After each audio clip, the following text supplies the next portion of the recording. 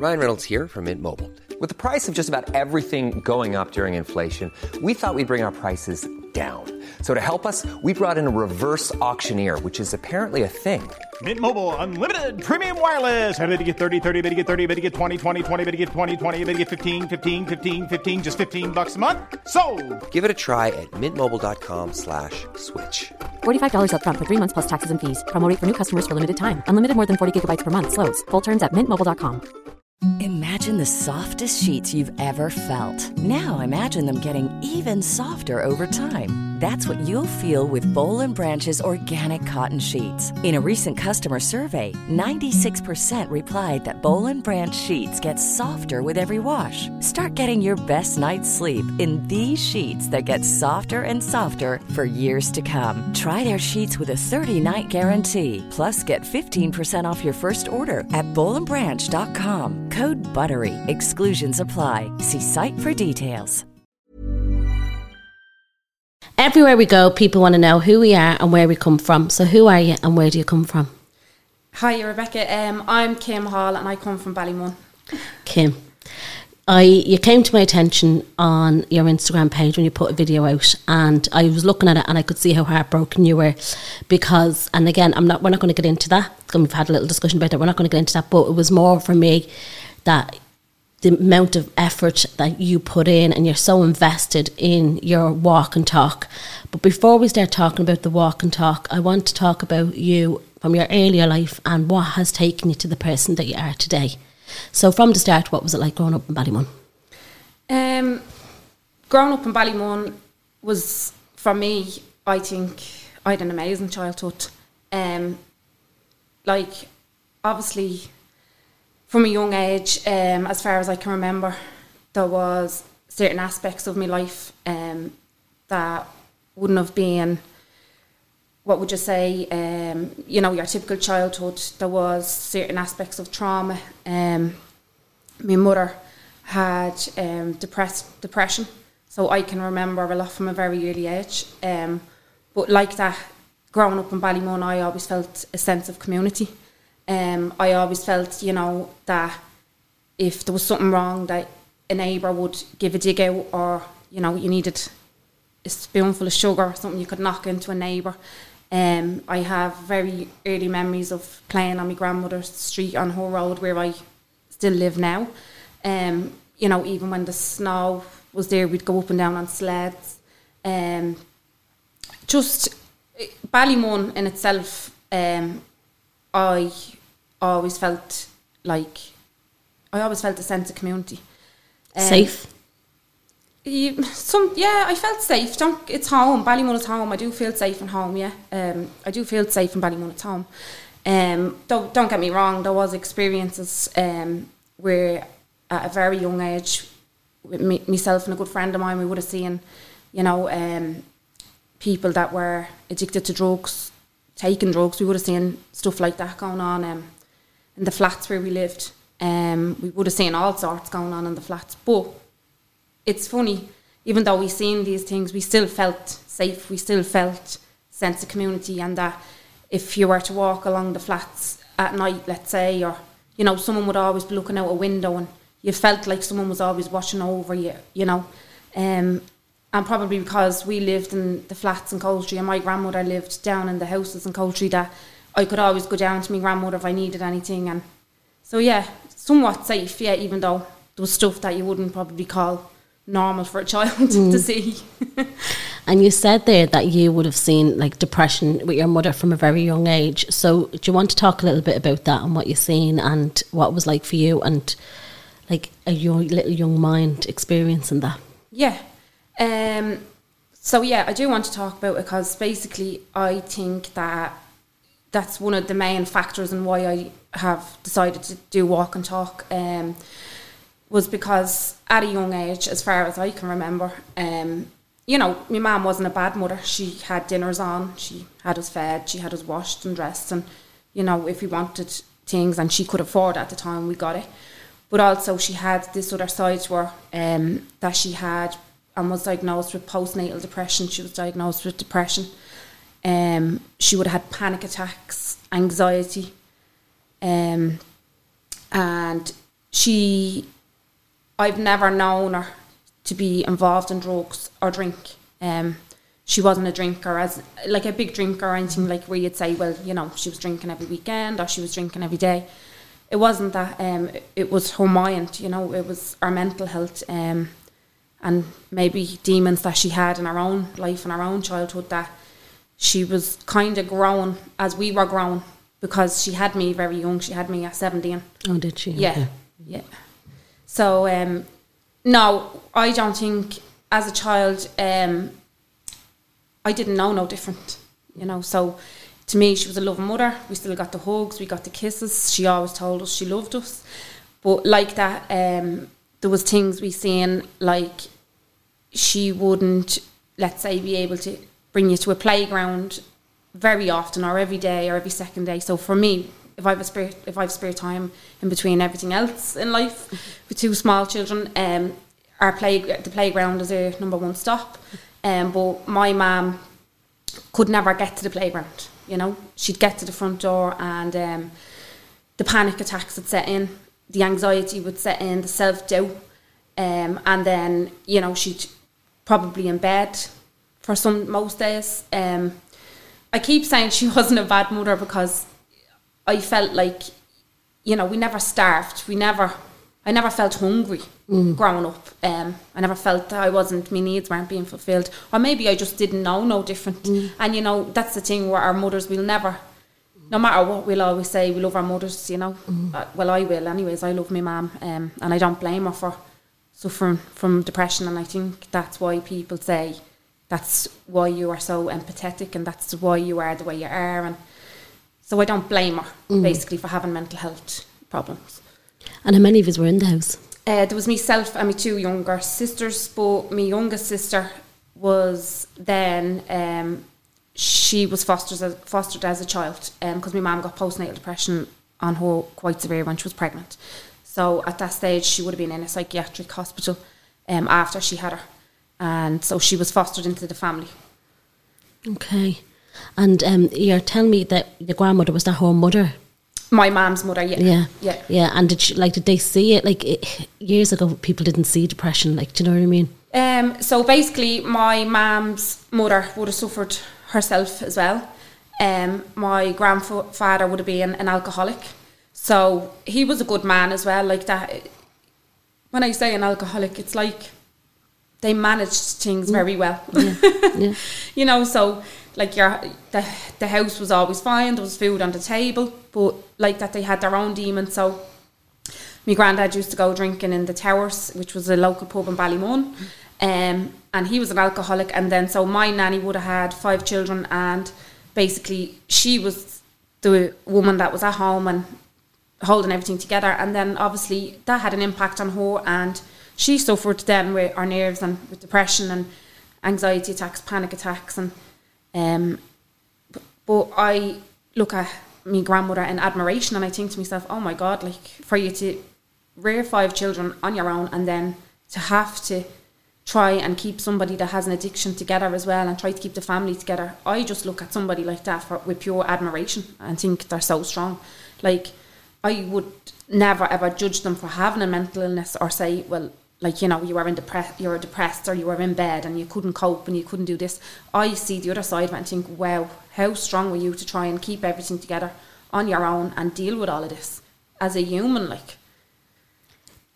I just feel for you now, like, I'm going jumping forward, but go back. Yeah. That you wanted to break the chain, did you? Did you have that, like, I need to break the cycle? Yeah, so it's funny that you say that actually, because obviously with my grandmother, my mother, and then the stuff that I've experienced in my childhood and the trauma, I've always had this immense amount of self-awareness. So then I always said, there's no way, even though I have empathy for them, there's no way in hell I'm going to be that person for my children. I'm not going to, like, obviously I'm not saying, judging anyone, like, we all have bad days. You know, you have a bad day, we're human, we're not robots. But I'm not going to be that person that's not going to be able to get out of the bed. And I'm not saying that you can control that, but I'm just going to fight with all my might to try and look after my mind, my mental health, and to try and, you know, deal with that trauma and heal. Like, I use that word heal a lot. So going off the subject, sorry, but that is getting back to what you said to me. I actually done a bit of therapy with a really nice guy, and he said to me, you know, you're breaking the cycle. You're going to be the one that's going to break the cycle. You're not going to continue that generational cycle of mental health in your family, and to allow it kind of take hold. You're going to break the cycle. I can see So it I hope I am. Yeah, no, I can see it in you. And tell me, earlier on before we spoke off mic, you said that you moved around a bit. Did you move around? Yeah. And why did you move around? So basically, going from the youngest early childhood, so the earliest memory I can remember when I was 2, I was placed in a care home. Okay. I don't remember much about the care home, but the only reason how I remember is because there was trauma there.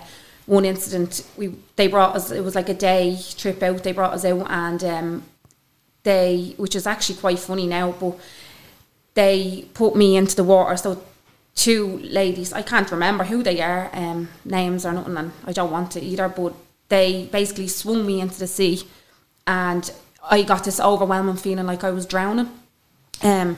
So for a long time I was actually afraid of the bath. I'm not now, I wash myself. But yeah, so that's one of the earliest memories I have, is being in a care home. And then obviously when my mother would have been in and out of hospital, in and out of psychiatric hospitals, I would have stayed in my grandmother's, and I would have stayed around with relatives. And then when all of that kind of came to, would you say, a halt for me, it became actually, more of apparent was when my mother died by suicide. I moved around then a lot after that, so I was very unsettled and basically looking for a home. So tell me about your mum. She was in and out of psychiatric hospitals. Yeah. And how long would that spell go for, and when would she be out? And tell me about it. So when we were younger, I would have blocked a lot of it out. So, but when we were younger, there wouldn't have been long spells, because I'd say she would have had a sense of awareness as well that she had to get home to her children. You know, as I said, she wasn't a bad mother. Like, you know, she wasn't. She always told us she loved us and stuff. So I can't remember really long spells when I was a child, when I was a younger child. But when I got into my teens, the depression started to really take hold, and it was getting really bad. I was 15 and I started working part-time while I was in school, so I noticed it getting really bad at that stage. I don't know whether it was that maybe she felt like because she had put so much into her children and so much into trying to look after herself, that she probably thought by me getting this job that I was, you know, fleeing the nest, and maybe a sense of even more loss, and you know, she didn't know what to be doing with herself. So I noticed she started to spiral then even more. So at that stage the hospital admissions would have been a bit longer, so at one stage she would have been in for about 8 or 9 months. Okay. Yeah. And where were you? Where's your sister? Because your sister, she stayed in foster, did she? My youngest sister has always been with her family. That's our biological family at that side. So she would have stayed. They basically had her full time, so they cared for her full time. So she was obviously not okay. Obviously she's dealing with her own stuff, but in that sense she was safe.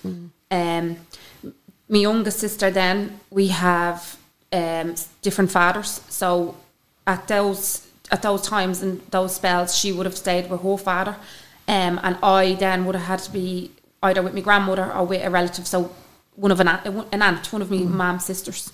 But like that, my grandmother wasn't well, and then I have an aunt who's Down syndrome. So for me to go to my grandmother's home, even though, like, I love my aunt to bits, like she was absolutely my rock, you know. But and she just passed away. It's actually her anniversary now, on the 29th. But like that, she still hadn't got the capacity to look after herself, so to speak. So I was a child, like a teenager, 14, 15 years of age, going into my grandmother's, but I was still like the adult, you know. My aunt was Down syndrome, my grandmother had her own problems with mental health, so I was basically the responsible one. Okay. Yeah. What's that do to you? It makes me feel a lot older than what I am. I'm 32. I feel 50 sometimes. Don't get me wrong, like I love having a laugh and trying to act my age as well, but it's given me an overwhelming feeling of responsibility for a lot of people. So yeah, probably missed out on certain aspects of my life as a child and stuff. Just that feeling of being looked after, someone to mind me kind of thing. So what it does overall for me, I think, is makes me very, very resilient and very strong. I feel. Don't get me wrong, I can have me moments where I'm quite weak. I'm not always strong, but I've had to learn to be the strong one. Yeah. Sitting at you here, I don't think it's done you any harm. Do you know? I know you have, but like sitting up, yeah, we're going to talk about walk and talk as well. Yeah. So then tell me then, your mum was in hospital, and what happened to the stage where your mum passed away? Okay, so she was obviously depressed, and she was in and out of hospital. I don't know if I'm able to say the hospital. Because you know it's. So it was basically St. Vincent's Hospital in Fairview. But like that, she was in and out of there for over a number of years throughout our life. She was in and out of that hospital. I have memories from the hospital, not nice memories from the hospital at all. In what way? So basically, when she was in having treatment, well, I thought she was having treatment, and you know, I thought that was the safe place to go. And at that stage, it was our last hope. That was the only kind of place that, you know, she was going back and forth to try and seek help and treatment and support. So she was there in St. Vincent's, and I would have been 15 years of age. So the main kind of caregiver, she would have smoked, so I would have had to visit. Not that I would have had to, but obviously I wanted to visit my mother. But I was the responsible person who had to go down and give her smokes and leave her money for, let's say she wanted some minerals, like some 7-Up or whatever, fresh pyjamas, fresh underwear. I was that person. Bear in mind, going to school and working part-time at the same time, and then walking down, I'll never forget that long road, the Richmond Road. Oh, stop, like being 14 and 15 years of age and having to get a bus in the dark and all. And looking back at it now, you think, oh my God, how brave were you when you were that age? Like, you know, because you ever realise when you're a child, when you're that age, you're so resilient. Like you just, you sometimes you don't think of it, don't you know? You just kind of keep going. But so one of a memory that I have that wasn't very nice was, it was actually a doctor that was looking after my mother, and she was in his care, and he called me into a room. It was like an office, like a family room, and he sat me down and he said to me, you know, we're here, your mom's here a number of months now. The treatments aren't really doing much for her. They don't seem to be working for her. And basically let me know that they were going to be discharging her quite soon, and that they felt that there was nothing that they could much do for her. And he actually turned around and used the word attention seeking. He said to me, look, Kim, I believe your mum is attention seeking. We've tried a number of different routes of treatment, and we believe now that it's time for her to go home. The longer she stays in here, that she's not going to be able to adjust to coming back out into society and back into the home. So, like man up. Yeah. Isn't that disgusting? Yeah. And so for me, even like as a 15-year-old, I was 15 at the time. So for me as a 15-year-old child, first of all, I felt a complete sense of hopelessness, because I was sitting going, I'm 15 years of age, I'm not the adult here, what do I do? Should he even be saying stuff like this to me? And then when he said attention seeking, my whole soul just crushed. I just thought, oh my God, like to see somebody in such bad pain, like, because she was in pain. And that's what I say to people when they come to my group, when they come to walk and talk. I can feel the pain in people, you know. And as you said, telling somebody that's in so much pain to just man up and not having any sort of understanding or empathy or compassion towards them, it was just soul destroying. It really was. Like, I was absolutely heartbreaking. But they discharged her, and when they discharged her, then they basically discharged her into my care as a 15-year-old child. So myself and I probably wouldn't have been the person who signed for her. Maybe it would have been an aunt, but they knew that she was going home to just myself and herself in her flat. We lived in the flats in Ballymun. So basically she was attention seeking. They couldn't offer her any more help. And then so we went home to the flats in Ballymun, and there was basically a number of attempts of suicide. But like that, I was still trying to be responsible, and I don't know where I get this sense of get up and go no matter what's happening to me. But I don't know where it comes from, but it's that just overwhelming sense to just come on, Kim, keep going.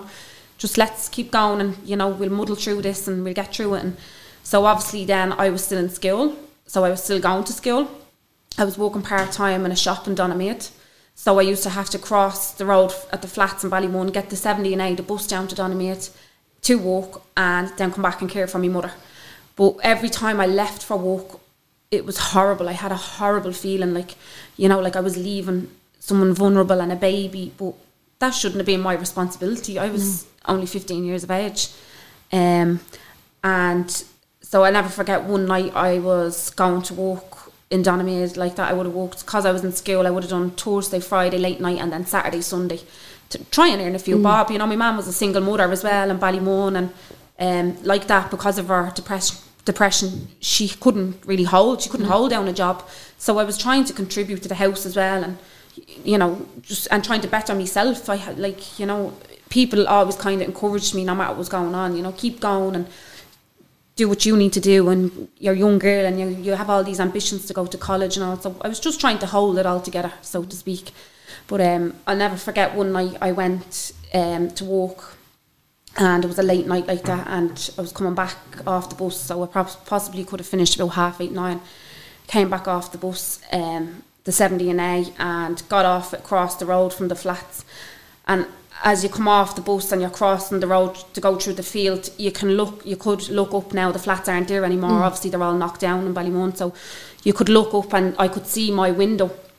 And it was always just a habit, you'd look up and you'd see the window and you'd say to yourself, right, my mum's there, and I'm going to get home to my mum and make sure she's okay. And I remember one night I just got off the bus and I was walking across the field, and I looked up, and when I looked up, I just seen the whole window up in flames. And I literally don't know how or what, but I got myself and I ran so fast. And bear in mind, we were on the top floor, the 7th floor in the flats. Didn't even wait for the lift, just literally sprinted up the stairs, because I knew my mum was in that flat. So I sprinted. Don't know what came over me, but I ran through the flat. There was smoke everywhere. And when I ran through, she was lying on the sofa in the sitting room, just lying there with her eyes wide open. Just literally, she was in so much pain, she couldn't move, and the place was in flames around her. Literally was in flames, like there was fire everywhere and smoke everywhere. And I honestly don't know where I got the strength, but I just pulled her out of the flat and rang the fire brigade, or a neighbour rang the fire brigade. And even when the fire brigade came and the firemen and women came, they were in disbelief. Like, they couldn't believe what had gone on. And I'd explained to them that, they put her out of hospital, and they said she was attention seeking, and what am I to do? But there was still no help after that for her. We then ended up just going down and staying at my grandmother's for the night. Did your mum set the fire? Yeah. Yeah, that was an attempt. That was a suicide attempt. Yeah. So she basically wanted to do what she eventually done. And then you went to your nanny's? Yeah, so we would have went to my nanny's for the night, just to stay the night. And when I sit and talk about it now, I think, oh my God, did we actually go through that? Like, obviously I've been over this stuff in my head a number of times, but when you're in it, you just do what you have to do to survive. So we stayed at my nanny's, and then probably the next day or a couple of days after that, we would have went back up, cleaned the flat, and would have went back living in the flat again.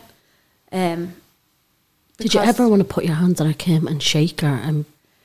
Yeah, there was times where there was many a times where we would have had, you know, emotional, you know, disagreements, and I would have said to her, like, what are you doing? What are you doing? Like, you've, you know, and at that stage, me being a child and now knowing what I know about mental health and now having the understanding of what I do with mental health, but at that stage I didn't. Obviously I was going through it, but I was kind of saying, I'm not blaming myself, but I know now I was saying the wrong things. Not the wrong things, but I couldn't understand her pain. Yeah. But I was a child as well, so I completely get it. But like that, yeah, I would have said to her, you know, why are you doing this? You've got 3 young girls. We have our whole life ahead of us. Because I'm always, that's what I am. I'm an optimistic person. I try to see the positive in everything.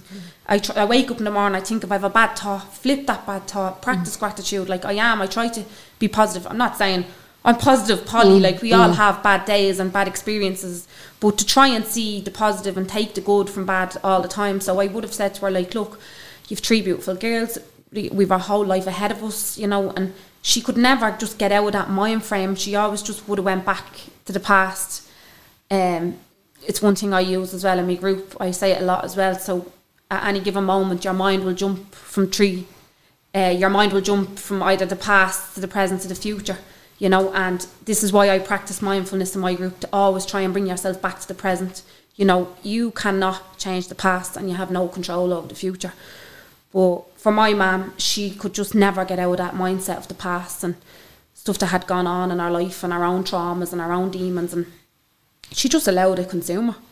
But yeah, so I would have said to her, you know, why are you doing this? And I would have been very emotional. I would have cried, like, why are you hurting us? And there was times where she would have turned around and said, like, I don't love you and I don't want to be here anymore. But I know that that wasn't my mum. I know that wasn't my mum Rachel that I love and that loved me, and I know that that was, you know, the mind frame that she got herself into, the mindset that she got herself into, and the illness, that was that talk, and it wasn't. So, but yeah, I would have got quite emotional, definitely at times. And yeah, you would have had a sense of just wake up.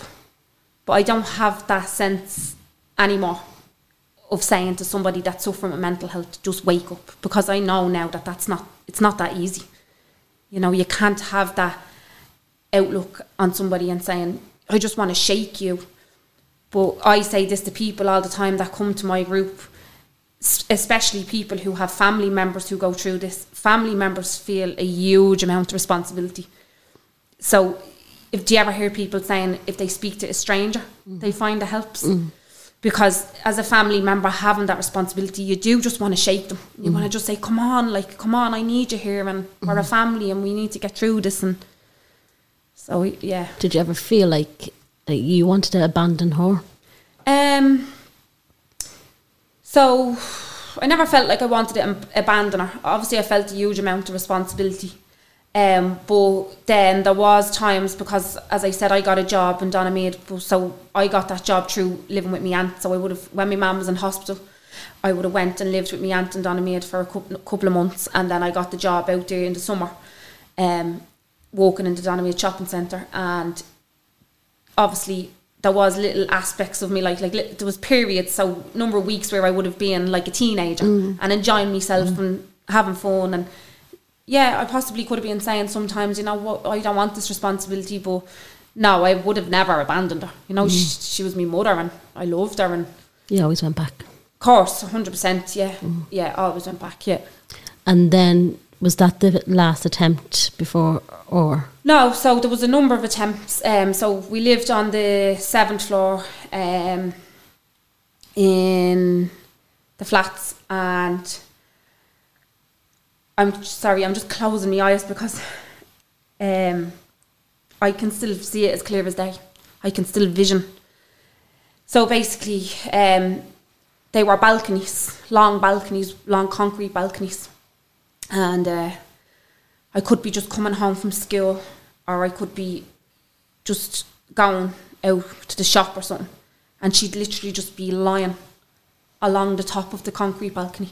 You know, just kind of like 2 arms over, 2 legs over, kind of just lying on the top, almost rocking, as if, you know, if it was a gust of wind, or if she had a, you know, that was it, she was gone. So it was very, very frightening. So there would have been a number of attempts of that I would actually had to bear hug her, put my arms right around her and literally drag her all my strength and my in off the balcony, from throwing herself over the balcony. Did neighbours not help you? We would have had 2 neighbours that were good friends with my mum, but like that, they were young ladies themselves. Like, I think myself now, I'm 33, so my mum was 33 when she died. So I have 2 young children now, and I think, obviously, I'm the type of person I would help anyone, but I also know that life gets in the way.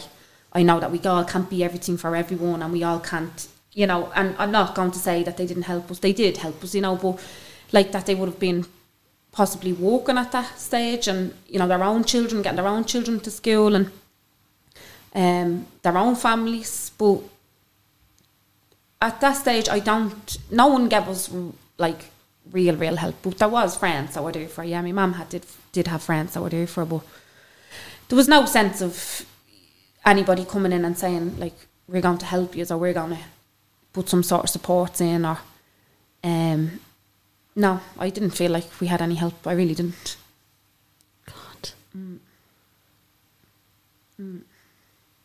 I keep bringing it back to look at you now, like, you know what I mean? It's like...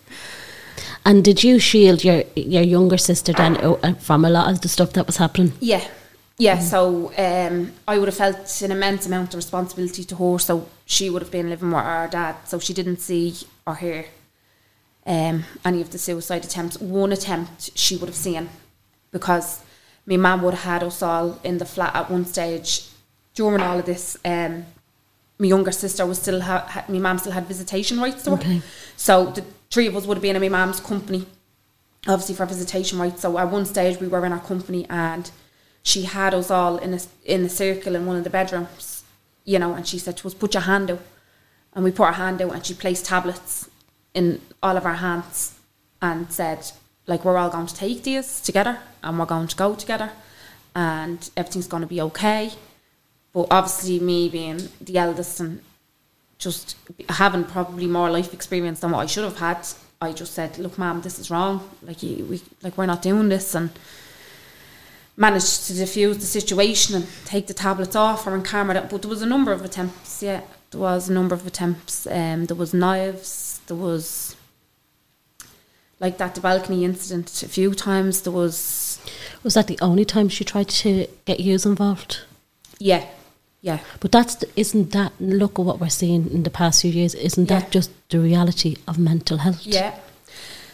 And this is where I come at it from an empathic, I'm struggling with that kind of way, and a compassionate kind of way, because I will say things like that, and people will look at me going, hold on a minute here, are you actually condoning what these women did?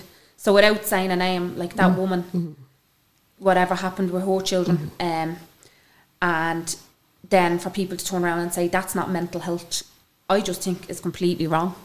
Because for me, I'm not going to condone that type of behaviour, and I'm not going to say it's right. It's definitely not right. But for me, I see the way that quite could have possibly been us, and I know for a fact that my mum would have never, like, when she was in these manic episodes, when she'd kind of calm down, I'd managed to calm her down and I'd talk her down, she would have had a lot of regret, a lot of remorse, a lot of anger for the way she went on. So I know that even when she did die by suicide, that if she had had the opportunity to be alive the next day, she would have regretted it. And I know that, you know, speaking about what's going on lately and what's happening with, you know, surrounding mental health and stuff like that happening to children, being their lives being taken. Obviously, as I said, I'm not condoning it, but I do think, you know, mental health needs to be looked at in a totally different way in this country. Like, the way we're approaching it now as a society, it's just not working, you know. Like, why say that somebody is has mental health problems, and they've done that to their children, but not address the mental health problems. Do you know what I mean? And like that similar story that I'm talking about, I don't want to say names, but that lady had cried out for help as well, apparently. So for me, I just think there needs to be big change in mental health in this country, and the way we overall as a society view it. So even I'd say to people in my group, died by suicide instead of committed suicide, because it's like they've committed a crime. And even with my mum, like, she died by suicide at like 5:30, 6:30 in the morning. There was nobody around, so she wasn't attention seeking because there was nobody to see it. There was nobody around. You know, if she was attention seeking, she would have had to gain something from that, and by ultimately dying, she didn't gain anything from it because she wasn't alive to feel anything that they said she was attention seeking for. So I can't understand that. And then also, like, as I said, when she died by suicide, they didn't even give her then the decency to say we went to the coroner's court, and they didn't even say, like, you know, Rachel Hall died by suicide. They said it was an accident. So for me, that was even further kick in the teeth. Is that a kick in the teeth? Yeah, it is a kick in the teeth, because it's basically saying, like, look, I don't know if it's going to make much of a difference, you know, but it's basically, you're still diminishing that person's views and how that person has felt. You're saying that, you know, she's, by one, saying she's attention seeking, and then by saying that, no, she didn't actually mean to do what she done, it was an accident. That's a further kick in the teeth. Like, you're saying, just hold your hands up and say she was mentally ill and she needed help, and she died by suicide ultimately because she didn't get the help. Like, do you know what I'm saying? Are they still saying misadventure? Are they still saying that? Yeah, as far as I'm aware, it's misadventure and like an accident. Yeah, so basically, it's an accident. That was what my mum's death was put down as. Yeah. I'd love to know now whether they do put it down, death by suicide. I'd love to know that. That's a question. That's a good question, actually, and I must look into that myself. See, if they do say that now, because misadventure. What's misadventure like?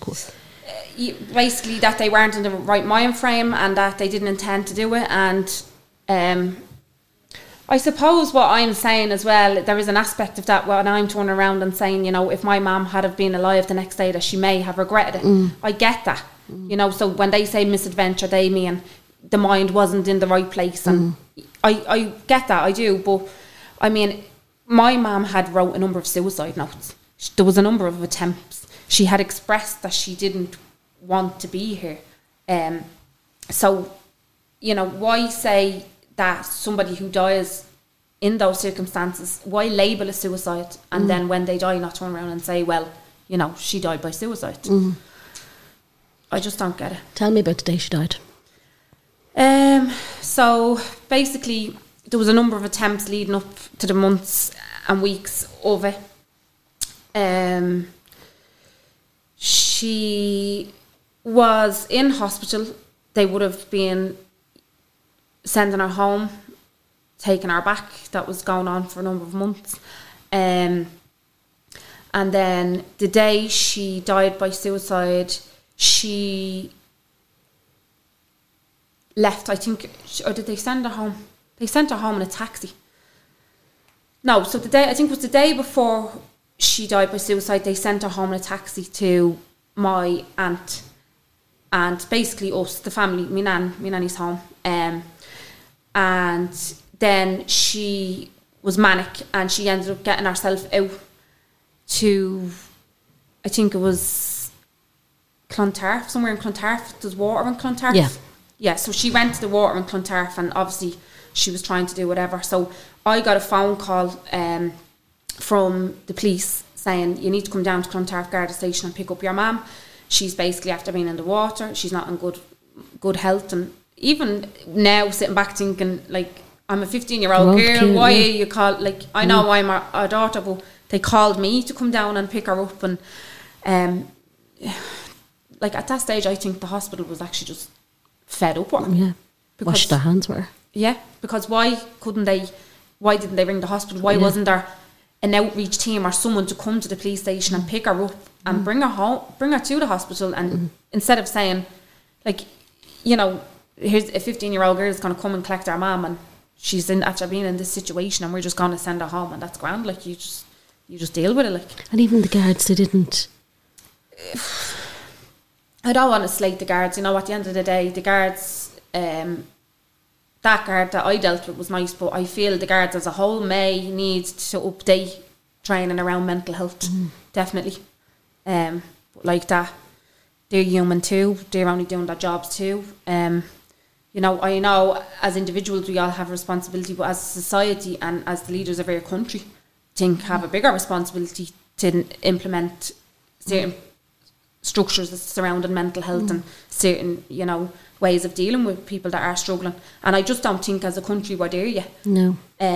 But like that, I don't want to come at anyone, you know, and say like they didn't do this and they didn't do that. But for that day, they said to pick her up. So I was seeing a chap at that time. I was seeing him for probably up to a year, and he was very aware of the situation and basically just supporting me. So he was driving. We both drove in the car. We went down to pick her up.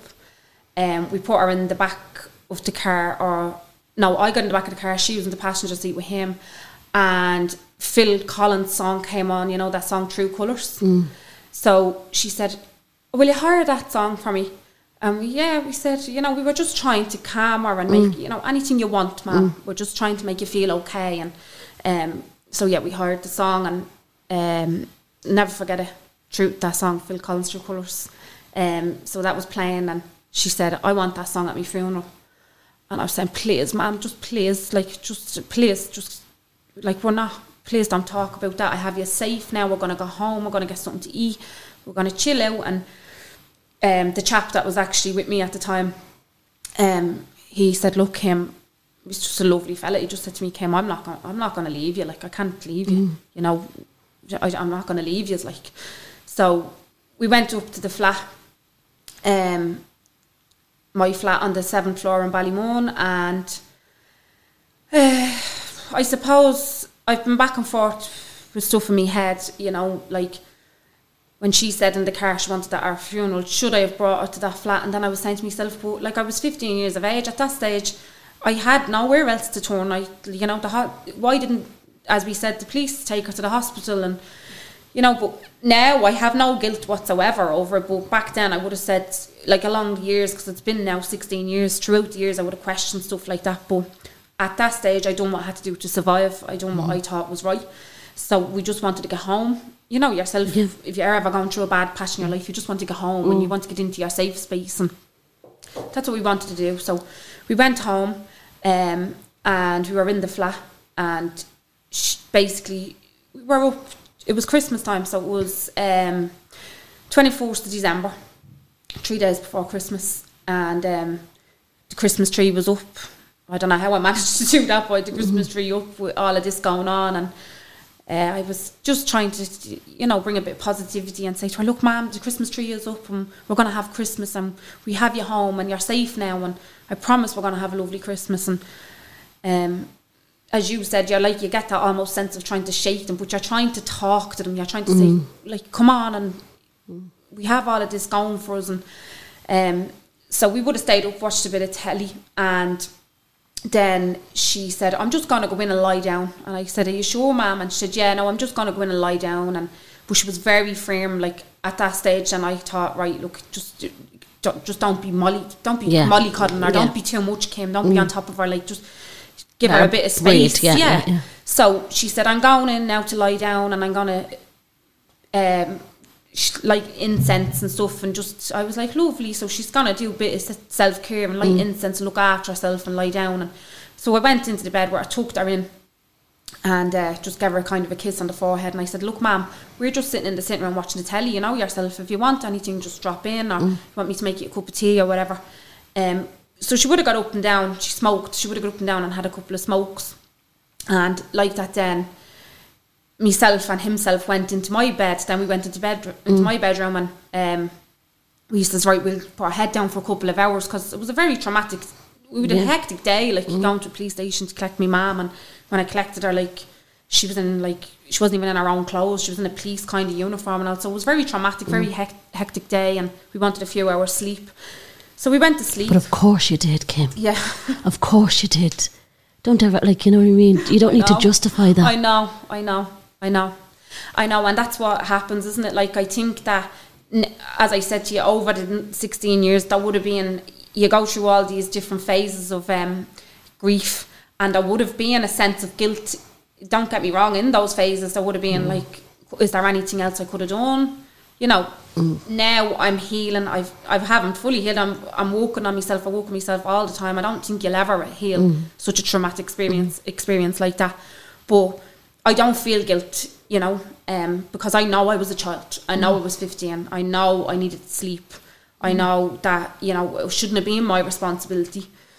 But so like that, we went to bed for a couple of hours, and we were asleep, and I just heard a bang. So it was a large, like a big knock bang. And I jumped out of my sleep and I went, what was that? And the chap that I was seeing, he said to me, it's okay, you'll be all right, go to sleep. But it never registered with me what it could have been, or that my mum had been, because at that stage she was calm, she was completely calm. She was in bed asleep, she was wrapped in her blanket. I kissed her on the forehead. You know, she was settling down for a night of sleep, and I just never thought anything. It didn't register with me. So that bang was 6:30 in the morning, and that bang was my mum hitting the concrete from the 7th floor in the flats. But like that, sorry. Take your time. Take your time. I'm sorry. Take your time.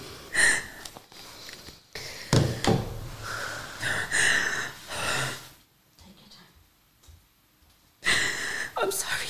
No, don't be sorry. Don't be sorry. Don't be sorry.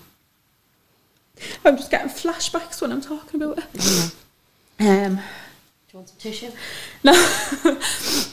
Oh God, there'll be mascara all over my face. I'm okay. Thanks, you're so good. Thanks very much, Rebecca. You're so good. No, not at all. Take your time. No, and someone said to me, take your time, because it's like, as well, isn't it? You just kind of rush the way you feel natural just to keep talking about it and just keep going. And you're doing so well. Honestly, take your time. Do you want a cup of tea? No, take us up. I'm used to drinking cold coffee with the kids. Yeah, I know.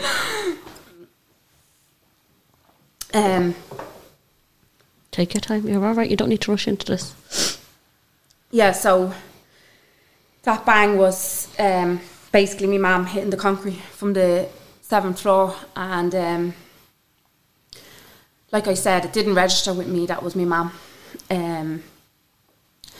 So it was about probably 40 minutes to an hour later, I was woke up. You know, so it's quite surreal, and it was quite surreal, and it's still quite surreal when I think back to it, how it all happened and how I was woke up. So I was basically woke up by a knock on my bedroom door by guards, a couple of guards, and they said, they came on over me, like, and just kind of, you know, when you're waking someone up, you kind of shrugged their shoulder. They just said, Kim, you need to wake up. And I said, what? Like, you know, you're waking up with guards standing over you saying, what's going on? But because all of these suicide attempts were normal to me, which I'm saying normal there, that would.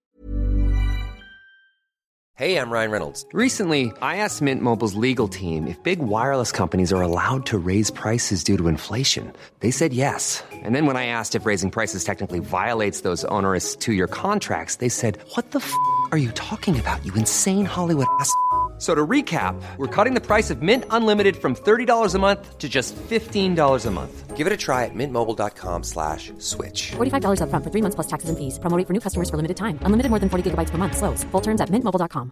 If you're struggling to lose weight, you've probably heard about weight loss medications like Wegovy or Zepbound, and you might be wondering if they're right for you.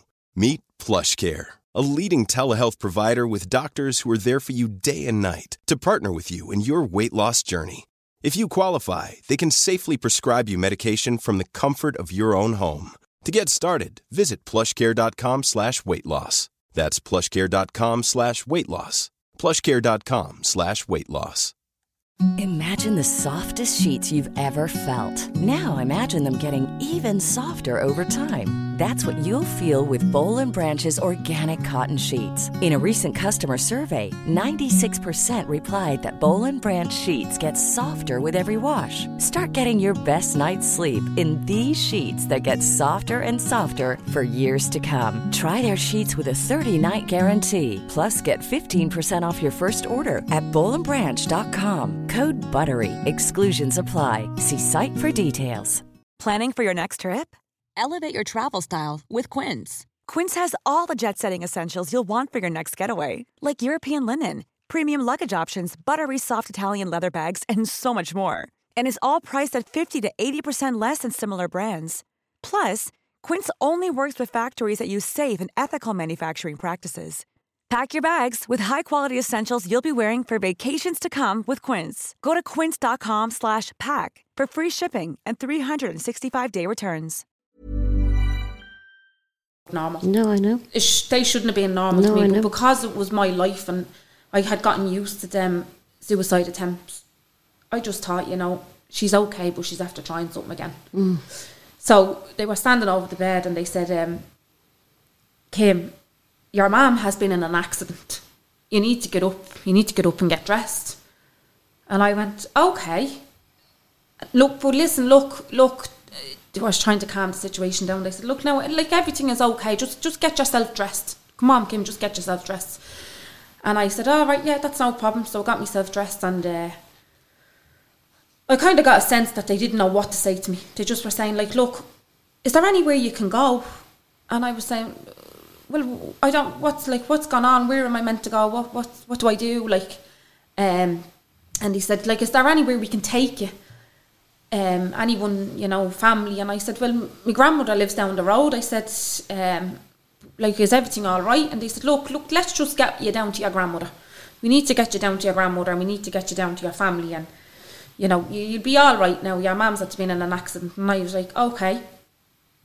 So at this stage, when they had awoken me, and I don't know whether it was done purposely, but I thank God that it did happen that way, because I reckon if I had woke up and seen her doing it, or woke up and seen that, I quite possibly don't know what I would have done. I actually don't know what I would have done if I had seen her. Like, a neighbour, when they heard that bang, a neighbour heard it as well, and a neighbour went down and tried to obviously help her and resuscitate her and put a blanket over. And then the guards and the ambulance obviously came, and the neighbour must have said, she's kids or whatever, and Kim quite possibly is in the flat. See, we hadn't spoke to anyone that day or that evening when we came home, so nobody probably would have known I was in the flat. But so like they brought me down the stairs, then brought me down to bring me to my grandmother's, and she was gone. Like, her body wasn't there. And I don't know whether they were aware of, like, whether, or I actually don't know how. I just thank God that I didn't see any of it. Yeah, yeah, because, like, I think it would have possibly affected me a lot worse in my life had I have seen it happen, or had I have seen her in that way on the ground. But so I came down the stairs to go to my grandmother's, and I remember the look on everyone's faces, and there was just sorrow written all over their faces, and I just started to get a sense of, wait, hold on a minute here, there's something seriously wrong here, like something was going on, and I don't think this is just an attempt, like what is going on. But I think at that stage they had realised, right, she's only 15, she needs an adult to be in her company before we can actually say what's going on. So I came down the stairs and I looked down, and where it happened, I seen there was like a builder's boot, but it was obviously just from a previous someone, possibly because you know yourself, years ago in the flats people throw things out the windows or whatever, so it quite possibly being just that. But something in me kept looking at it and saying, something is wrong here, something's not right. It was the exact kind of area where it happened, where she landed when she fell. So I was like, something is not right here. They brought me down to my grandmother's in the police car, and they said to the chap, now bear in mind the chap that was staying with me, the chap I was seeing at the time, the guy I was seeing at the time, lovely guy, he said to me like, I'm going with you, but he had to go to work. And I said to him, no, you go to work, like you have to go to work, because at this stage they still hadn't said to me something had seriously happened to my mum. So I thought my mum was still under the presumption my mum was still alive. So I was saying, right, you just go to work or whatever. And he said, no, look, I'm going to go down. And I said, look, just go to work. Like it's mad even now that I think back of me telling him to go to work. I was used as a child to living like this, to these suicide attempts, and to just having that whole mentality of you just get on with it. You just have to get up and get on with it. And that's just, nobody stopped and said to me, are you okay, Kim? Like, it was just, yeah, you'll just have to look after your mum and you'll just have to get up and get on with it. So I just said to him, no, you just go to work and I'll be grand. So they brought me into my grandmother's house, my nanny's house, and they sat us down, and they were kind of in and out of the house, in and out for a good 10 minutes. And I was saying, at this stage nobody still had said anything to us, and I was saying, what the hell is going on here? Please, will someone tell us what's going on? And they said, one of them came in, I never forget him, he just came in and he said, look, sit down there, Kim, he said, sit down, Anne, to me nanny. And he said, look, about Rachel. And I said, yeah. And he just came, never forget it, as clear as day, he came right, kind of eye contact, like just right into my face, and he said, Kim, your mum is dead. And I went, what? I said, what do you mean my mum's dead? What are you talking about? Like, she's not. And I'll never forget it. I'll never ever forget it as long as I live. The howl of my nanny. It was like a wolf howl, you know, that pain just coming from inside of her. She just howled so loud, and we just screamed. We were hysterical. We couldn't understand what had gone on, because the way they made it out and the way they just brought me down, and it was like there was another attempt, and she was alive. You know, she was just hurt, but she was alive. So, yeah, so they said, your mum's dead. And I knew straight away. I said, she did it, didn't she? She did it, like, I wasn't, and I did. I went through a phase where I blamed myself as well, and said, like, it was my fault, you know. I wasn't awake. It was my fault. I went to sleep. And for a long time I suffered with bad nightmares and sleeping. You know, like, I couldn't sleep properly. I'd wake myself in the night and I'd sleepwalk, and very, very traumatic, bad nightmares. And all of the nightmares were that, most of them were that I brought her back to life. You know, like, she didn't die. And I don't know whether that was because of the way they handled it, the way they not made me believe, but the way they did. I just thought she had an accident. I thought she just got hurt. I didn't realise she died. Like, so yeah, for a long time I suffered with sleeping, nightmares, sleepwalking, and then guilt. So it was almost like, if you go to sleep, something bad is going to happen, because I was asleep when it happened. Yeah. I get that. Like, I get that. It's the trauma that you had with it. So what happened next then? So the family then were notified. My mum's sisters and my mum's eldest sister. She had to go and identify her. And then I don't know whether it was being a hormonal teenager or whether it was just I had had enough of everything that went on. there was a clinic in Ballymun, the old clinic in Ballymun. A lot of people from Ballymun would remember. Well, anybody that knows Ballymun would remember. It's like a grey concrete square building.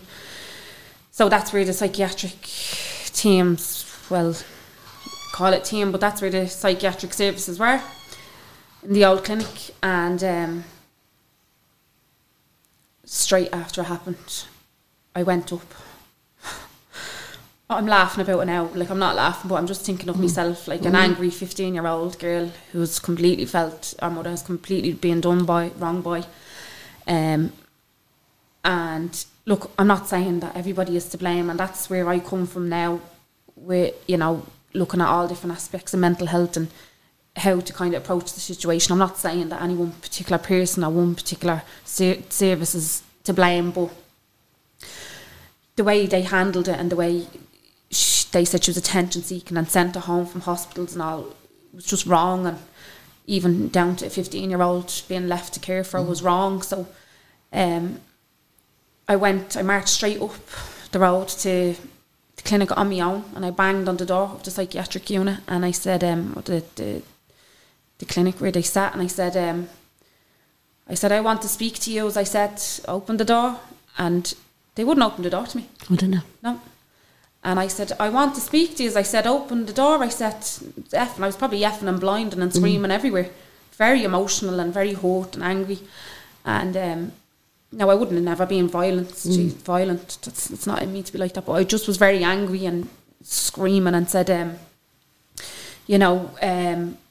what do you, like, my mum's attention seeking. Is she attention seeking now? And she's killed herself at 6:30 in the morning. She's jumped off the flats in Ballymun. And there was nobody watching. I was screaming and shouting. There was nobody watching to watch her, to give her any attention.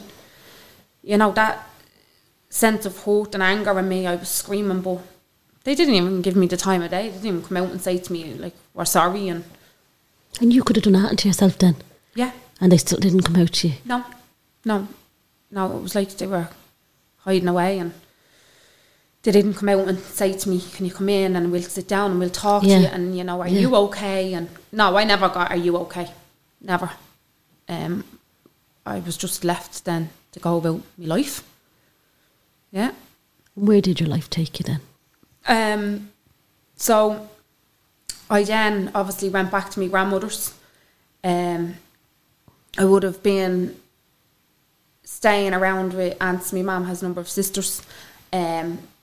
But like that, nowhere ever really felt like home, because they were just trying to do their best, and they had their own children, and like at that stage I was 15, and you know, I wasn't in any way like a bad 15-year-old. I was still walking, I was still in school. I was then gone. That happened in December. I was turned 16 in the February. So I was going in to do my leaving cert and all, like, and I done my leaving cert, you know.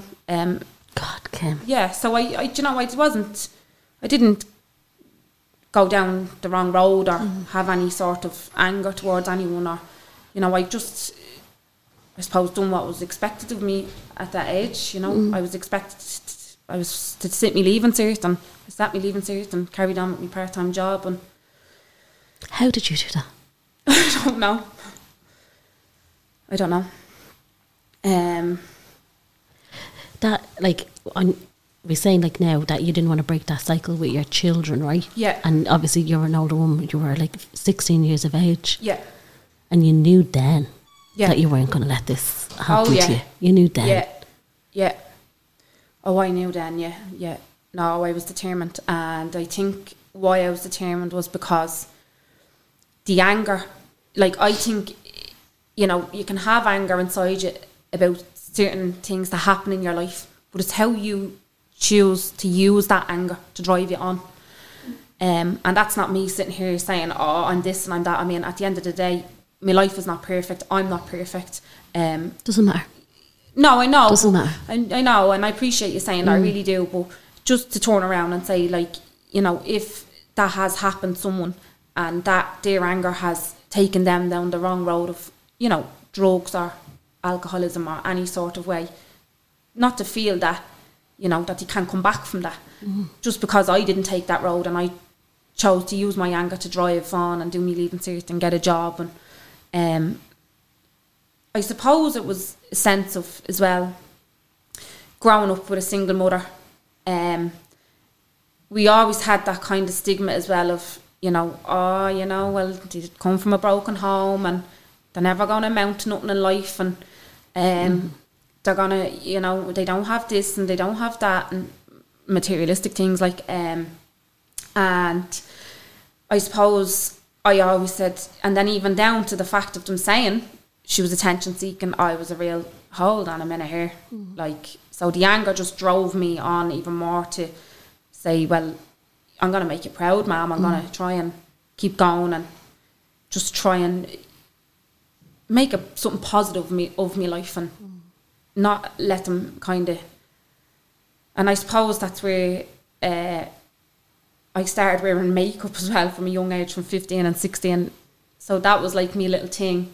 Because it's gas. People will say to me now, you know, about their teenagers now wear makeup, and I'm like, I'm not advocating makeup for anyone around, but I'd say like, leave them alone, you know, because that was my little, it was me little mask. It was me little, you know, I'm hurting inside, all of this pain I'm carrying inside, and all of this stuff that I've gone through, but I'll put my face on and I'll face the world, you know, and I'll keep going. And is that important to you?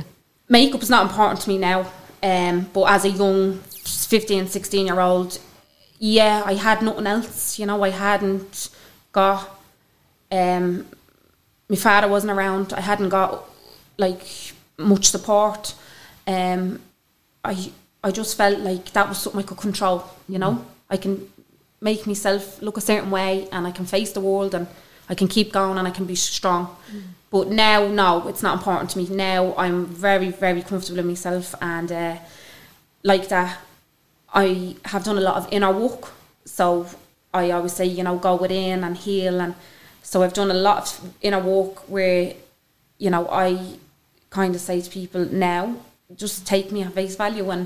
And back then, being that young girl where I felt like I was being judged because I felt like people, and it would have been said to me in, you know, ways where, you know, the poor girl, and she's no father, and her mother's at to dying by suicide, and how's she going to cope, and what's she going to do? And so now I'm quite comfortable in who I am as a person, that I just think... Isn't it mad they'll say that, yeah, but they won't give you help? Yeah, very true. It's like, say that, but why not say, that poor girl's going, what can I do? Yeah. How can I help that girl? How can I help? But it's not, it's judgment instead. Yes, definitely, 100%. Definitely. Yeah. So that's why, like, when I do walk and talk, and you'll see me saying things like on... Before we start about walk and talk, right? Tell me, you're going, when did you settle? When did you start to settle into your life? Is that the wrong term to use? No, I get what you're saying, and I don't think that any of us ever really do settle, but I get where you're coming from. So when did I go from the anger to trying to just calm it and, you know, looking at it from a different perspective and letting go of any of the guilt? And I get that. So I suppose just with time and growth. So like I did.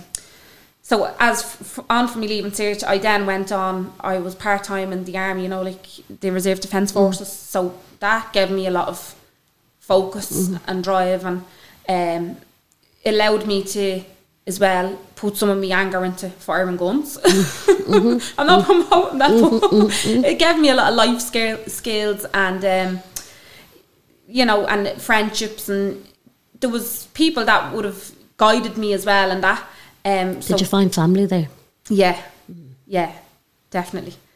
I found family there, and then I went to college. I did sports level management in college. I found good friends there and family there that, I kind of threw myself into different things like that. And then I went on to work. So I was working while I was in college, but me being... the young girl with no father and no mother, I then had to go and work a full-time job rather than trying to go after me dreams that I had studied in college for, because at that time, money, I needed money. You know, I needed money to survive. So it was like, look, your goals and dreams or whatever, you have to take a back burner. You need to survive now. So I worked full time in a job. I met my children's father, and we lived 15 years. We worked together. We done a lot of growth together. During that as well, when I met him, I did. While I was with him, I did a beauty course. So I then did a 2-year beauty course, and I found that calmed me a lot as well, because we did, massage, and it was going from being that kind of rough tomboy in the, the army and the sports to now, softening it a little bit and going into the beauty and doing makeup and doing like all these lovely things that make you feel great and all. So yeah, that softened me big time. So growth, I think definitely, like over the years, like I haven't just settled or lost that anger straight away. It's been a process. Counselling, yeah. I haven't been 100% honest with you, I haven't done a lot of counselling. I kind of just always had that mentality of just, I don't know, as you said, like how did you just, I don't know. I think I'm very resilient because of my childhood. Like as I said, I was in a care home at 2, and loads of different things I could tell you, like that just made me resilient. So I usually bounce back quite quick from stuff. So I just kind of muddled along and just got on with it.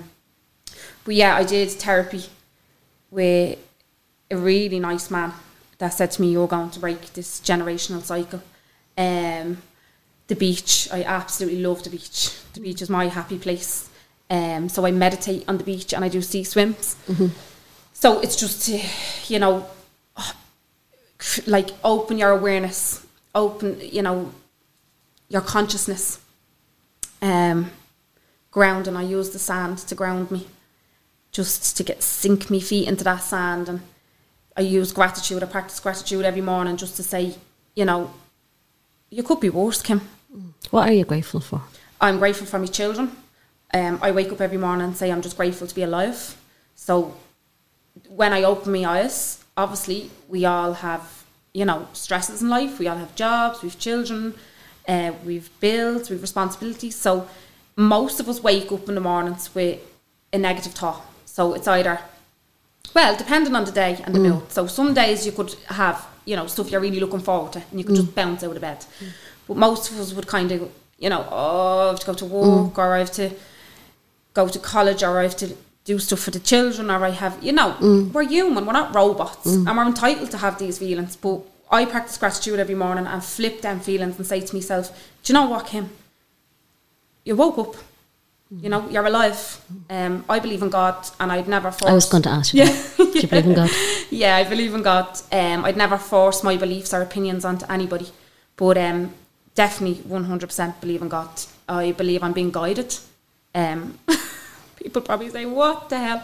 But no, I do 100% believe I'm being guided.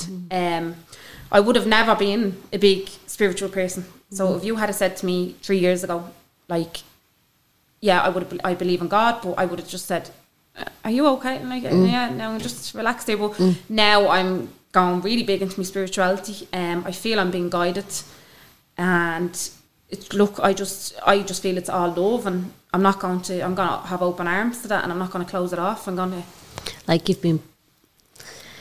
it's weird because, like, everyone knows that I believe in God too. That it's like I'm always very careful when I talk about God, and I don't talk about it too much because Paul kills me, as I've always said. It's like we were put here to do something. You went through a very horrific journey compared to me, but also at the same time, I feel that both of us were put here to do something. And I'm not being big-headed with that. Like, I always knew that I had to do something, and you probably have now, maybe not always knew, but realised that you have to do something. And maybe that for you, for me it's the podcast, I think, but for you it's Walk and Talk. Yeah. So do you want to tell me about Walk and Talk? Yeah, so just to kind of, I 100% agree with what you've just said there, and like that, one of the things I say to people in Walk and Talk, you know, what you just said there, you believe we're all put here to do something, and I 100% believe that. And I turn around and I say to people all the time, when you think about it, like our fingerprint, this is how unique you are.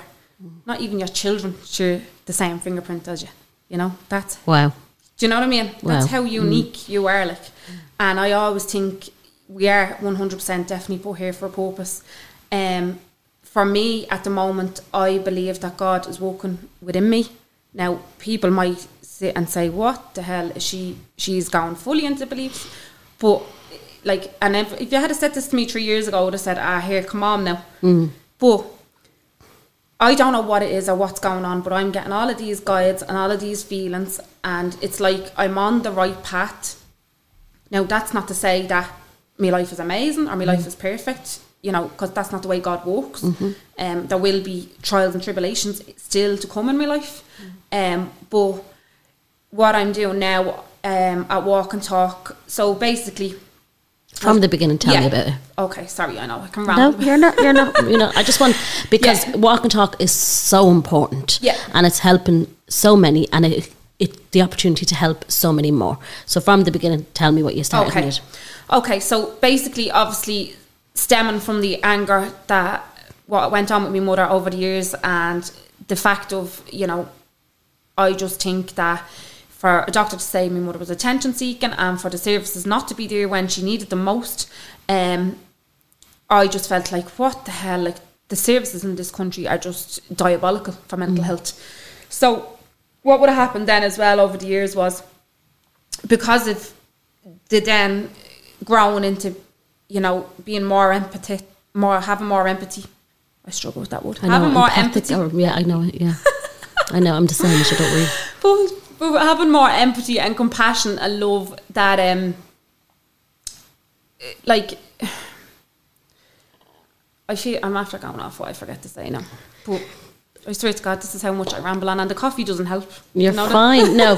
So this is what you've gone through in your life. Yeah.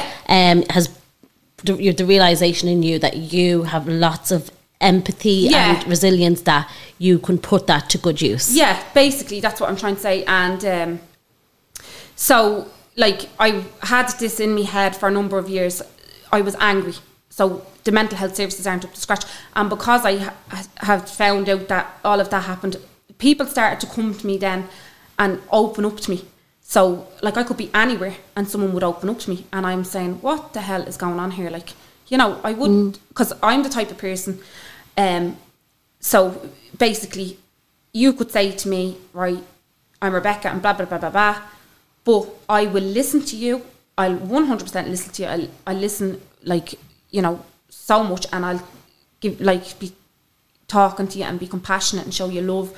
But I do not want your information to do anything bad with that. So I don't gossip, so to say, and I wouldn't be drawing information from you. So, like, when people are telling me things, I'm going, I'm not the type of person that would go up and say to someone, how are you, and how did you get on, and what did you do? And don't get me wrong, I'll take an interest in people's lives, and I'll be very polite to them, but I wouldn't be going, and what did you buy last week, and what did you do, this and that. I just don't want to take anyone's... Like a soundboard.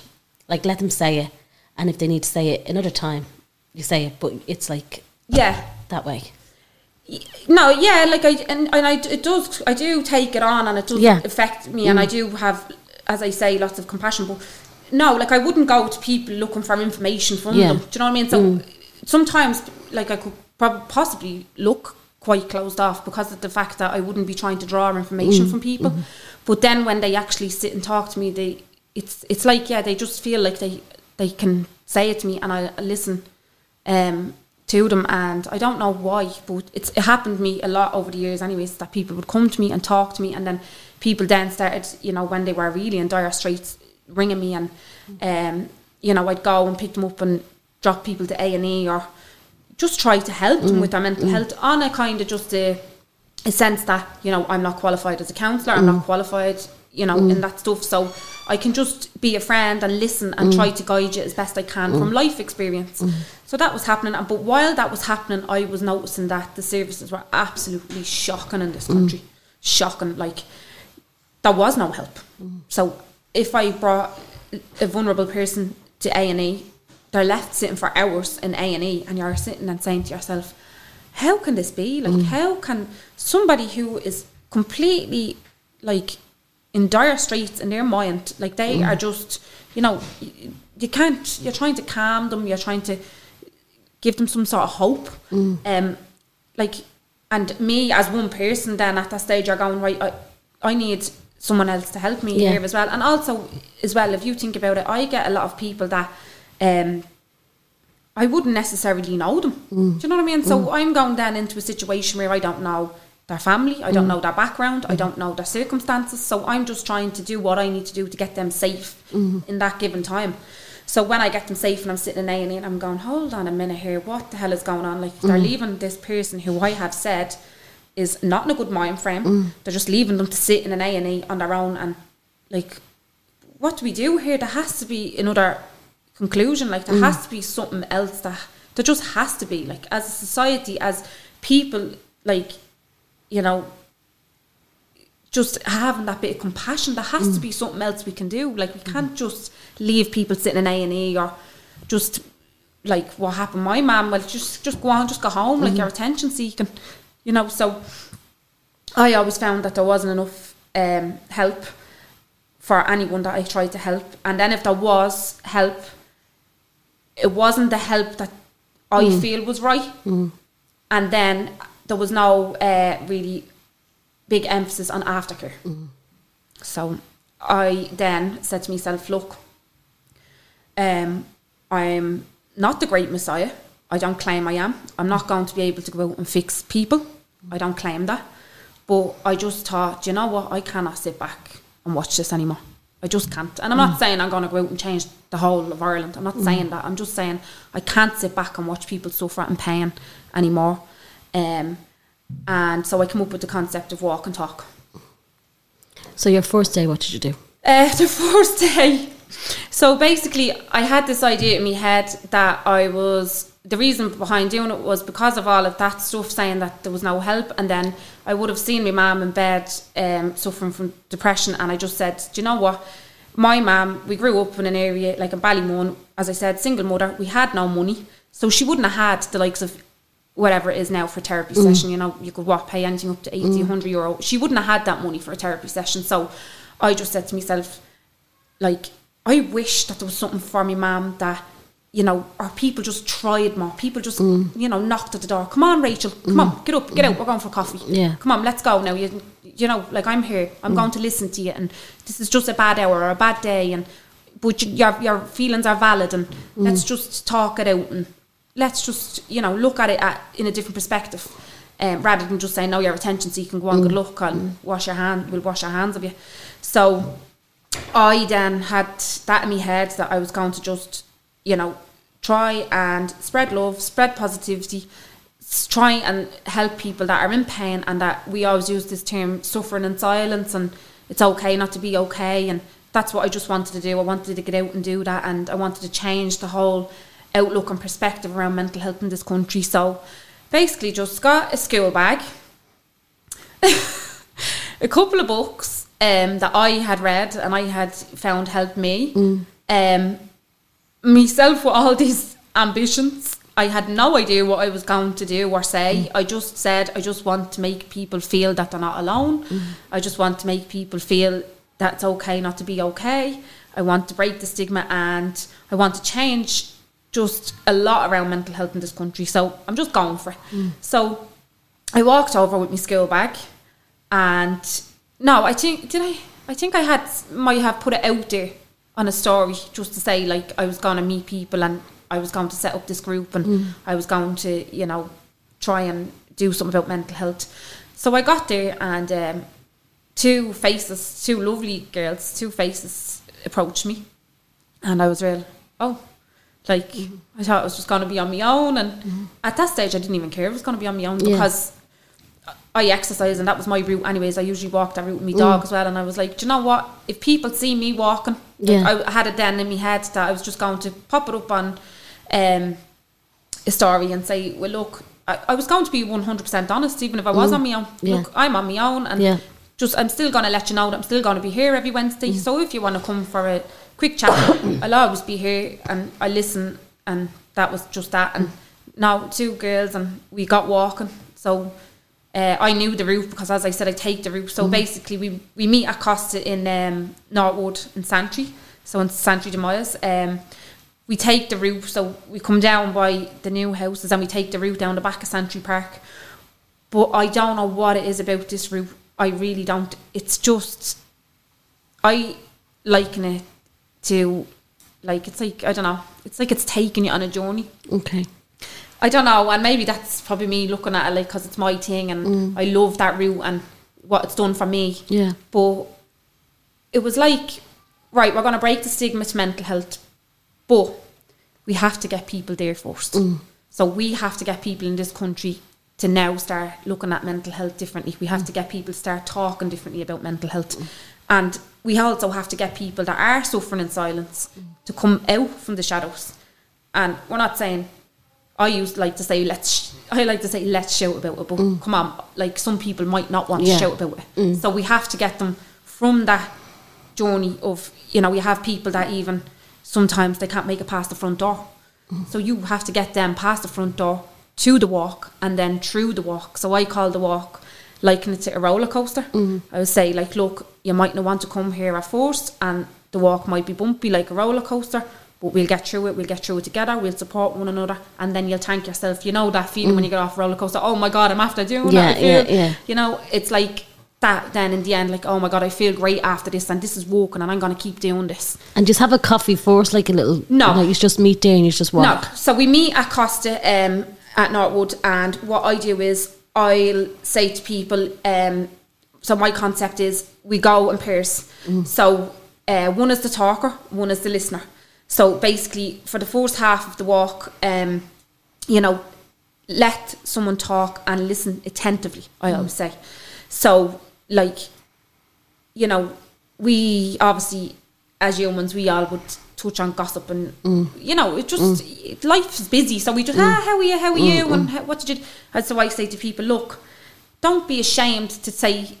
Now, I'm not forcing anyone into it. Say what you want, because I don't have the time to... Not that I don't have the time, but I'm jumping between people. So I wouldn't be focusing on one person saying, now, you need to say this. It's not like that. I just say to people, look, just say what you feel necessary, and just know that someone is listening to you, someone's listening to you attentively.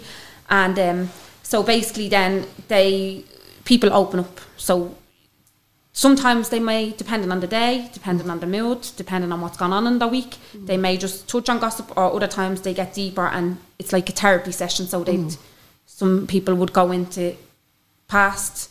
Obviously, it's confidential, so I can't say what's said. Of course. Some people go into past, some people go into present, some people go into anxiety about the future. But it's then what we do is the tips and the tools we give each other, and the sense of just listening. And then I say to people, like, it gets heavy carrying that stuff on your own, you know, carrying it sitting on your chest. And sometimes as well, if you just... Do you ever see as well, we use journaling as well as another form of therapy. So you're getting it down onto paper.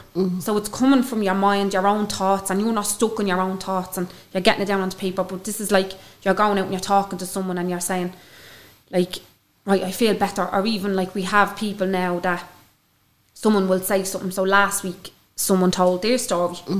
Because what happens is... Sorry, I'm jumping ahead. You're good. What happens is when we get through the walk, one is the listener, one is the talker, we stop at a tree stump in the middle of the park. Okay. And like that, it's an opportunity for someone, if they want to come up and, so to say, tell their story. Because that's what happens as well. People have gone through so much things in their life. People carry pain. I believe most of us carry pain. I think that all of us will have gone through something in our lives that has hurt us, whether it's on... just depending on how deep, but we all carry pain, I believe. And you know, it's giving people an opportunity to get up, and they don't have to, completely don't have to. And some weeks I don't even know this is going to happen, and someone will just automatically open up like a book, like an open book, and just come up and talk. So like last week as well, someone just opened up, and then like that, without her knowing, there was a girl who had went through a very, very similar experience. So there you go. Then them two came together for the second half of the walk, and they completely supported one another. And the look in that girl's face was just like, I'm not alone. Okay. It was just like, yes, I'm not alone in this pain. Now, obviously, they don't have the exact same experience. Yeah, of course. But I'm not alone in this pain, and someone else is going through this. And do you know what? I don't feel shame anymore now. I don't feel shame for feeling sad about this, because that girl's gone through it, and she's talking to me, and we're supporting one another, and it's just lovely. It really is a lovely experience. So Costa, what day, and so on? Okay, so we meet every Wednesday at 10 a.m. Costa Coffee in Northwood Santry. So it's the coffee shop in the middle of Santry, you know, where the Gulliver's retail is. So we meet there every Wednesday at 10 a.m. The walk usually takes about an hour. Last week went on for an hour and a half, but like that, it's optional then if you want to go for coffee after it, because bear in mind, when people open up, I like to make check-in with everyone and make sure everyone's okay. Offer them any sort of other support I can, you know, and just we mind each other, because there's days where we could be walking, as I say, depending on the mood, depending on the day, depending on, just depends. I like into a roller coaster, so it just depends on the week. Like last week we were giggling, but there was weeks where we were stopping and crying and very emotional and hugging, and but so you just say to anyone out there, just come out and join us. Yeah, everyone is welcome. Like we don't discriminate against male, female.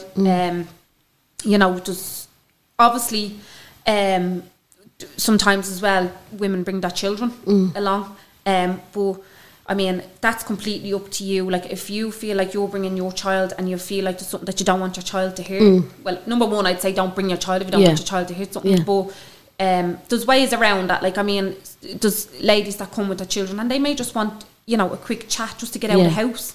So they'll just chat with somebody that's going along with a child as well that just wants to talk about your normal everyday life. They don't want to get too deep. You know, so we are quite aware about that as well.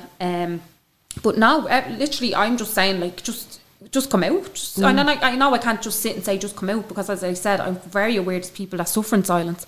I'm very aware that sometimes it's not just as easy for people, and then I get messages from people that, you know, as well have social anxiety. They don't like mixing in groups, and, you know, I get all that, completely get it.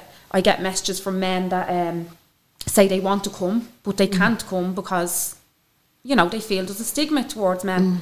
And, like, suicide rates are actually higher in men than they are in women in Ireland.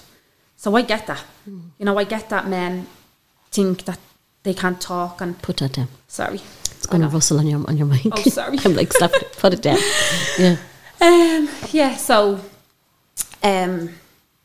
I get it. I get that, you know, because even when you're growing up, and I would have heard things as well, like around people that I would have grew up as well. You know, you would have man of the house, or you know, men are always taught to be strong and get up and be the man of the house, and the woman, like, do you know what I mean? Yeah. So I get that. I get where sometimes men just feel like, no, they have to be strong and they can't open up. But they're welcome. Oh, yes, definitely. Men, women, all ages. Like, we have young girls, we have girls my age, we have older women, we have older men. Like, you know, so honestly, anyone is welcome. There's children that come because, like that, the girls that have the children in school or whatever, but there's weeks where life happens, you know, and let's say, like, the creche closes for a day or something. You know, there's girls that bring their children in the pram and they just bring little snacks for the children, and the kids love being out in nature. Do you know what I mean? So the kids are out in nature, they're seeing everything, they're taking in that fresh air, and they're developing. Helping the children develop as well by, you know, seeing people smile and looking at people's emotions and just being human and just, you know, sharing love and sharing positivity like that. We do get deep, but it's not a sense of, you know, oh, it's deep and everyone's sad. We kind of always I try to bring it back. So, you know, if you are going into, I always say to people as well. So I always say, look, have your emotions, your feelings are valid, your emotions are valid. I call it a good cleanse, like if you want to cry or you want to get your feelings out there. But I always say, don't stay there, you know, bring yourself back. Have different tools and different things that bring your awareness back, and don't get stuck down the rabbit hole, and, you know, put things in place that lift you back up. So that's what we do. We walk and we talk, and when we talk we can get quite deep, but then we stop off in the middle as well, and there can be things that can bring you back. So last week we had a lovely poem. There was a chap that I tagged on my story. So I came across his book, and I tagged him because I read a poem last week. So it's just, like, I don't have an actual script. You know, I have me little stop-off points and me vision in my head, and the listener and the talker, and checking in on everyone, and the compassion and the love and the positivity, and me little bits and bobs and things I say, and to practice gratitude. But it depends on the week, as I say, and people's moods. I tend to go off feeling. So I can feel people's energy. So I can feel when I'm walking if someone is not feeling it, or if someone is struggling with something. Yeah. So let's say I could have in my head, right, I'm going to plan on giving all these tips and tools, or reading out this poetry, whatever. But then if I come across somebody that's struggling, that's out the window. That I have to just play it by ear with them. I have to, you know, see if that person is okay. And there's demand date that you've been asked for other days. Are you going to look to add on other days and stuff like that? Jesus, I'd love to. At the moment, I'm doing personal training as well. Like, I'm just trying to build that, and just trying to, you know, trying to manage everything. I have 2 small children as well, so as I say, I always say they're my number 1 priority. So as long as they're in school and I can manage another day, then definitely. Where can people find the information about it? And the personal training as well? At the moment, I don't really advertise personal training because I'm still in that process. Like, I have a little small gym out the back, but I'm still in that process of, you know, registering everything. Like, I have stuff registered, but do you know what? Sometimes I'm just so hard on myself. I really am. I feel like I have to have everything. Yeah, I know. But like, if people are interested in personal training, they can just message me. And the walk and talk. And the walk and talk is the same. Just on my Instagram page and my Facebook page. My Instagram is @FitWithKimHall, and then I'm Kim Hall on Facebook. Like that, I don't have any separate page for walk and talk. I haven't been advertising it as, you know, there's a certain email or certain place that they can come, other than just myself, you know. So it's my personal page, @FitWithKimHall, or me. We'll tag it here in anyway, so they have all that. Kim, tell me about the future. You're going to look at doing a degree, do you think? Yeah. So I have hopes, please God, to go back and do a degree in psychology. Like that, I always say, you know, because people have come and said to me, and they've been great. Like, people have been encouraging me, saying, you know, life experience triumphs any piece of paper, like any sort of degree. And I always say, yeah, I know, but again, I'm so hard on myself. But also, I just think that I just want to be able to give the best. And if I'm giving somebody like stuff from life experience, I do want to be able to have knowledge as well, and to say, like, look, what I'm telling you or what I'm advising you is right. And like, I'm not saying that it's going to be right for everyone, but I just feel for myself, and I'm very, very intrigued by the human mind, very intrigued. And the whole aspect of just, you know, behaviours and consciousness and awareness, and just how the mind works. It absolutely, like, it just intrigues me so much. Of course, So you're going to look at other days of walk and talk. People can find you. I'm going to tag you here. But on that note, Kim, we leave it there. Oh, thanks very much, Rebecca. Thank you so much. Cheers. I know you were nervous coming in, and in the end, as I said, you know, you should be very proud of yourself, because you've been so true to your story, and I'm delighted with Walk and Talk. And one day I might join, but then people probably think, oh, she's coming up for a podcast, so I probably not. They probably wondered away when they see me, but no, but like, really and truly, well done and fair play to you, and thank you so much. Thank you, Rebecca. Thanks very much for having me. Hi, I'm Daniel, founder of Pretty Litter. Did you know cats tend to hide symptoms of sickness and pain? I learned this the hard way after losing my cat, Gingy. So I created Pretty Litter, a health monitoring litter that helps detect early signs of illness by changing colors, saving you money and potentially your cat's life. Pretty Litter is veterinarian developed, and it's the easiest way to keep tabs on your fur baby's health right at home. Go to prettylitter.com and use code ACAST for 20% off your first order and a free cat toy. Terms and conditions apply. See site for details. Hey, it's Paige DeSorbo from Giggly Squad. High quality fashion without the price tag. Say hello to Quince. I'm snagging high-end essentials like cozy cashmere sweaters, sleek leather jackets, fine jewelry, and so much more. With Quince being 50 to 80% less than similar brands. And they partner with factories that prioritize safe, ethical, and responsible manufacturing. I love that. Luxury quality within reach. Go to quince.com/style to get free shipping and 365-day returns on your next order. Quince.com/style. Imagine the softest sheets you've ever felt. Now imagine them getting even softer over time. That's what you'll feel with Boll & Branch's organic cotton sheets. In a recent customer survey, 96% replied that Boll & Branch sheets get softer with every wash. Start getting your best night's sleep in these sheets that get softer and softer for years to come. Try their sheets with a 30-night guarantee. Plus, get 15% off your first order at bollandbranch.com. Code BUTTERY. Exclusions apply. See site for details.